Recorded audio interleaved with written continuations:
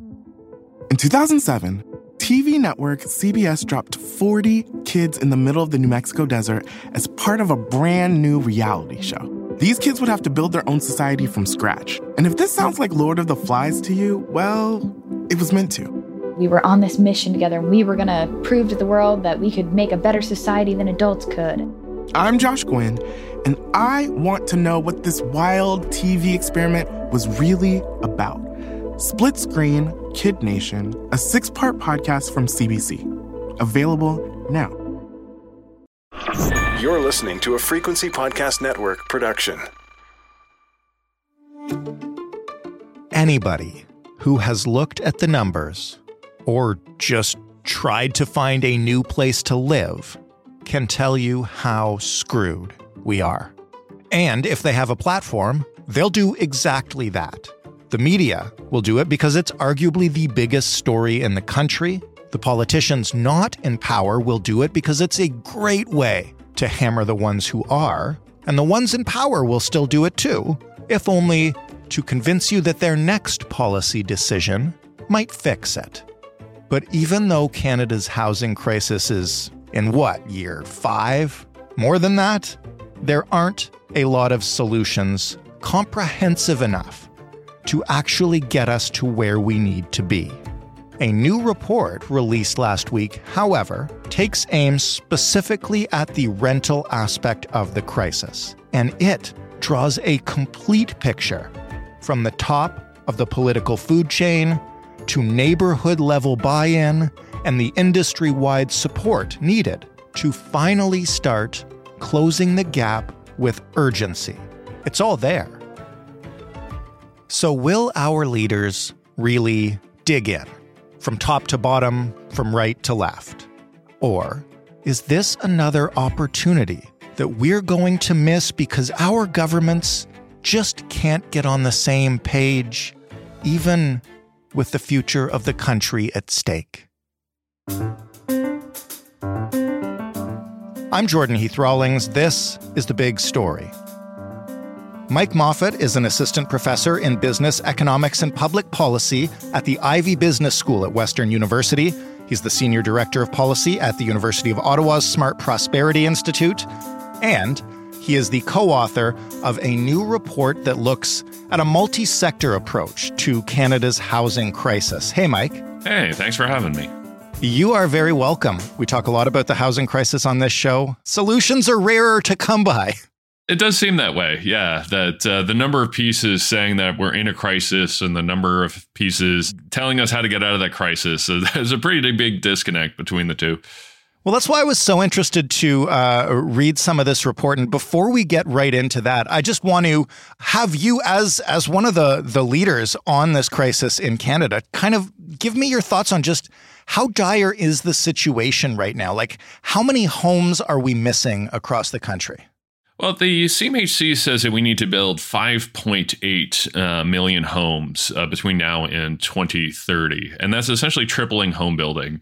And at the sort of business as usual pace, we're going to fall about 3.5 million short. So we have a massive housing crisis that's playing out a number of ways. So you have homeowners seeing their payments rise because of rising interest rates. Mm-hmm. Rents have skyrocketed across the country due to increases in population and just supply and demand imbalances.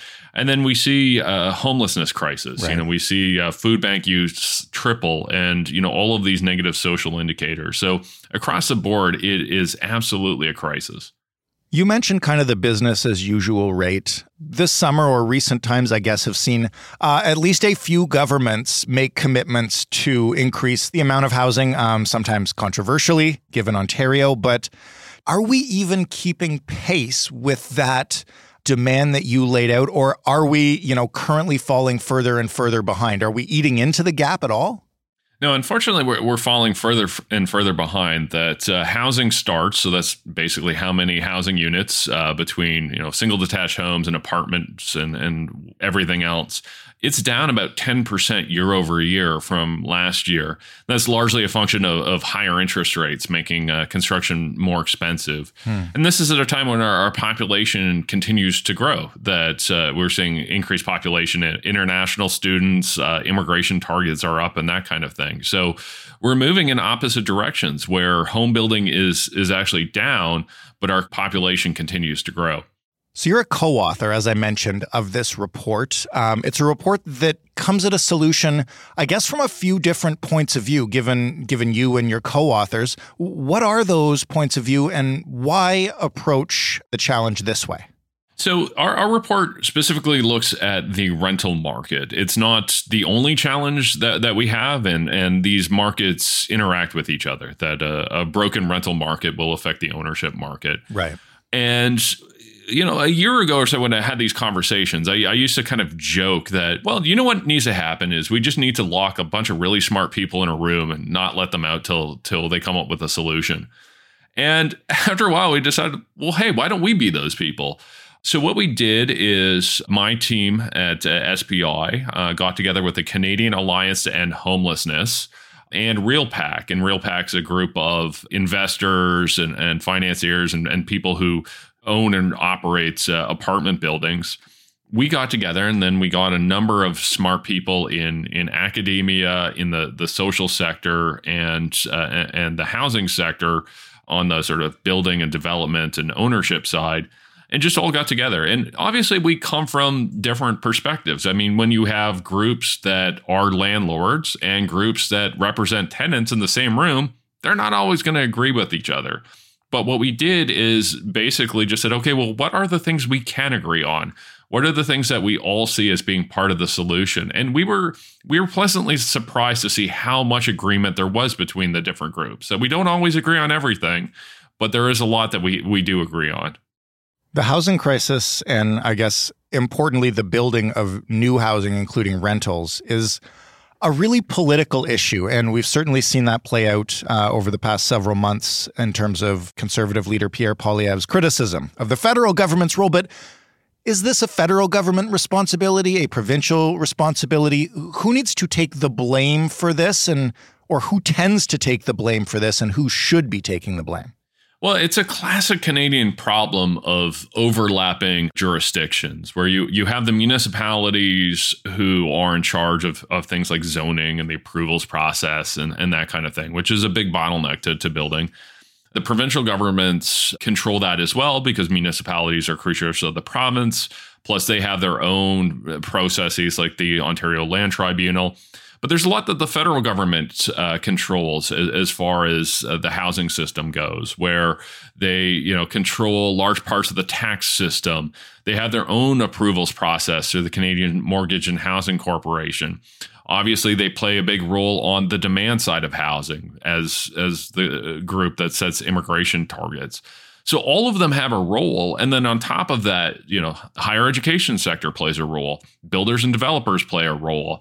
The social sector plays a role through owning and operating, various forms of non-market housing. So that's what makes this such a challenge, is it's easy for one group to point a finger at another and have a layer of truth to it. So we say in the report, we have sort of 6 big areas that need improvement. The number one is coordination, that all of these policies are disconnected from each other, that the province doesn't always work well with the federal government or municipalities. And even within the same order of government, you might have one department doing something that is at odds with what another department is doing. So it's just a big coordination problem at the heart of this. Leaving coordination aside, because for the moment at least, that's something that we seem to struggle with in basically every major policy issue in this country. But where do you start, assuming you can get some of that buy-in from various levels of government? I know there's not one silver bullet here. So where are the first easy wins that we could take right now if we were actually motivated to get moving? I think the immediate things that we could do, particularly the federal government could do, first of all, is just change the tax system. That we have a lot of projects that could be viable, but they're not right now for a variety of reasons. And again, that's caused in part by those higher interest rates that have caused a slowdown. So what could the federal government do about it? Well, first of all, it could offer for projects with large number of affordable units, it could offer discounted financing. It could offer lower interest rates. It could also tweak the tax system. It could remove the HST on purpose-built rental construction. It could reintroduce the tax credits we had back in the 1960s to build apartment buildings. It worked really well back then. That was another time when we had a housing crisis because of a disconnect between population growth and housing supply. It worked back then. It worked now. So those are all things we could do. One other thing that the federal government could do is there are thousands of apartment building applications stuck at the Canadian Mortgage and Housing Corporation in a variety of different programs, one of them being MLI Select, which is a program for building insurance. We saw when there was an applications backlog for passports, the federal government staff up that department and clear that backlog. They could do the same thing here. And those are thousands of great apartment building projects, which could get started all across Canada, but they just need to move through this process. So those are immediate things that would help us get some new buildings today. What about aspects of the lack of rental units that are under provincial or municipal control? You know, where can those be adjusted to simply allow more units to be created, maybe as part of bigger projects or as rental buildings themselves? Yeah, there's a lot that the province and the federal government can do there. So one of my colleagues, Tyler Meredith, along with Alan Broadbent, have an interesting idea of a acquisition fund. And how it would work is that the federal government or the province could acquire apartment buildings or like either new buildings, existing buildings, or even just units in existing buildings and purchase them and then lease them out to social agencies to run, like the United Way or community foundations or so on. And it could be structured in such a way that it actually doesn't increase the deficit significantly, because what happens is, you know, we're going to get into some weird accounting things here, but essentially what happens is, yes, these things need to be financed, but because the government retains ownership of the building or the units, they have both an offsetting asset and liability. So their financial position doesn't change any. There's just, you know, you have things on both sides of the balance sheet. Right. So there are creative things that either the federal government or province could do to not only get more affordable units, but also keep the affordable units that they already have. Then many of them are going onto the market and then getting rented out at much higher rates. In 2007, TV network CBS dropped 40 kids in the middle of the New Mexico desert as part of a brand new reality show. These kids would have to build their own society from scratch. And if this sounds like Lord of the Flies to you, well, it was meant to. We were on this mission together, and we were going to prove to the world that we could make a better society than adults could. I'm Josh Gwynn, and I want to know what this wild TV experiment was really about. Split Screen, Kid Nation, a 6-part podcast from CBC. Available now. At the municipal level, does any of the preceding stuff you mentioned work without zoning changes or bylaw changes to actually allow this stuff to get built? And that's a big part of the challenge. And this is where the coordination thing comes in, because I'll talk to people in the federal government about, let's say, removing the HST on purpose-built rental. And they'll say, Mike, that's really not going to get more buildings built because there's not the zoning for it. And then I'll talk to municipalities about changing zoning, and they'll say, well, we could change all the zoning we want, but those projects aren't financially viable because of things like the HST, right? So you've got this kind of chicken and egg problem, and it's why we have to move both of those together. So absolutely, we need to see those municipal reforms. A lot of those could come from the province. The province had their housing affordability task force that had a report back in February of 2022 that made 55 recommendations, and many of them are around this idea that the province can set minimum standards when it comes to zoning and the approvals process, and they could apply that across the board in Ontario. So absolutely, we need to have those changes, and there's two ways about them: that either the municipalities themselves can make those changes, and we've seen that in the city of Toronto, or the provincial government could just make the change and apply it to whichever city or all cities that they wanted to. What about the public? What role do they have to play in this? And I ask this not because, they have a direct influence on these policy decisions, but because we've seen so many projects get held up once it gets to the process for public input, and you end up with NIMBYs, and you end up with people, refusing to allow more than 4 or 5 new rental places in a building. And that certainly plays a role. And naturally, I would like to see the public on board with many of these projects. But I also think there are ways to structure these things so they're a little less zero sum. So, for instance, in many neighborhoods across Canada and across Ontario, you have a lot of people who are in their 70s and 80s who, live in a large single detached 4 or 5 bedroom home. And they would love to be able to downsize that, but they also want to stay in the neighborhood, and there's nothing to downsize to.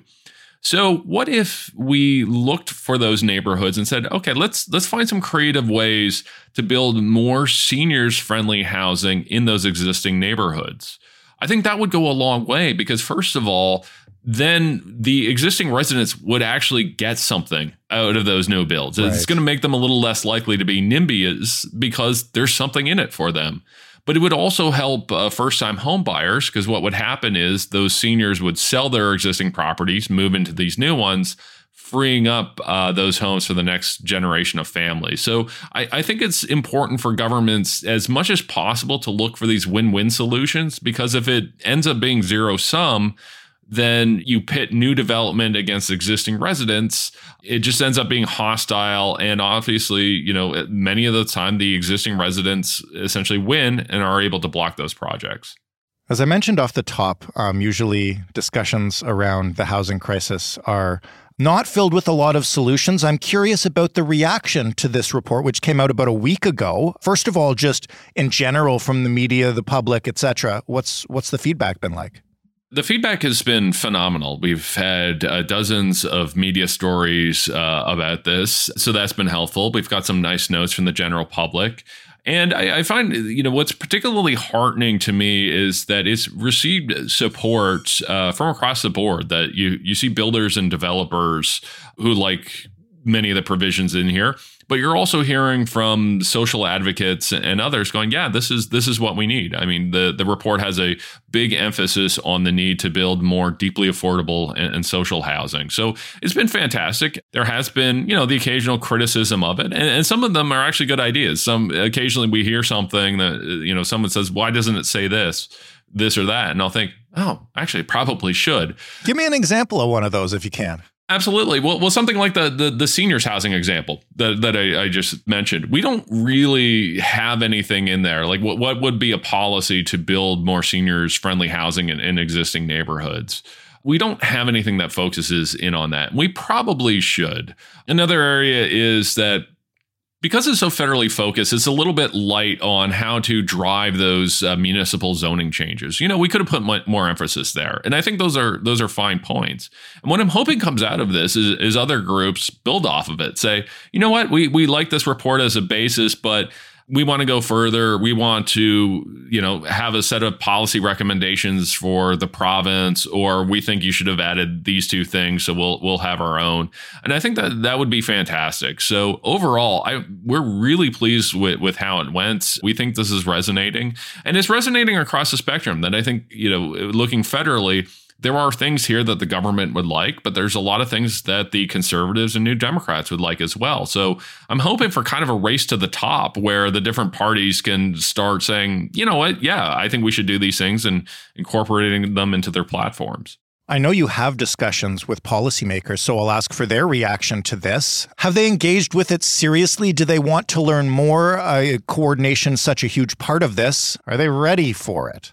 I think they are. So we've had conversations with all of the parties, including government. I've had conversations with a number of municipalities as well. A couple of my co-authors have talked to provinces. So they are on board. One of my co-authors, Tim Richter, and I will be presenting the findings at the federal cabinet retreat. So, clearly there at least some interest of the federal government. I don't think they would invite us out if they weren't at least taking this somewhat seriously. I think the challenge is trying to figure out, how to get them to adopt these ideas, how to make them politically palatable. And then I think even more importantly is if they do adopt them, how to actually design them and how to actually implement them so they can get moving quickly. Before you go, I want to talk to you about the speed we're after here. And I say that because a separate piece from this report that you wrote for The Walrus, I believe, you called for a wartime effort on this. Can you explain a little bit about, what that might actually look like on the ground? Yeah, and I think that speed piece is important because it is a crisis. So, for example, one of the things that we're going to need to build more homes is more infrastructure at the municipal level. And municipalities have money, but they need additional money. They don't have the budget to build all the sewers and roads and green infrastructure we need to build 5.8 million homes.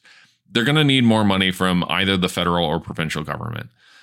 And one of my concerns is that if that happens, that whatever level of government is will start micromanaging the process. That will say, okay, we'll give you money, but you have to fill out the 78-page report, right? And we'll get back to you in 9 to 12 months.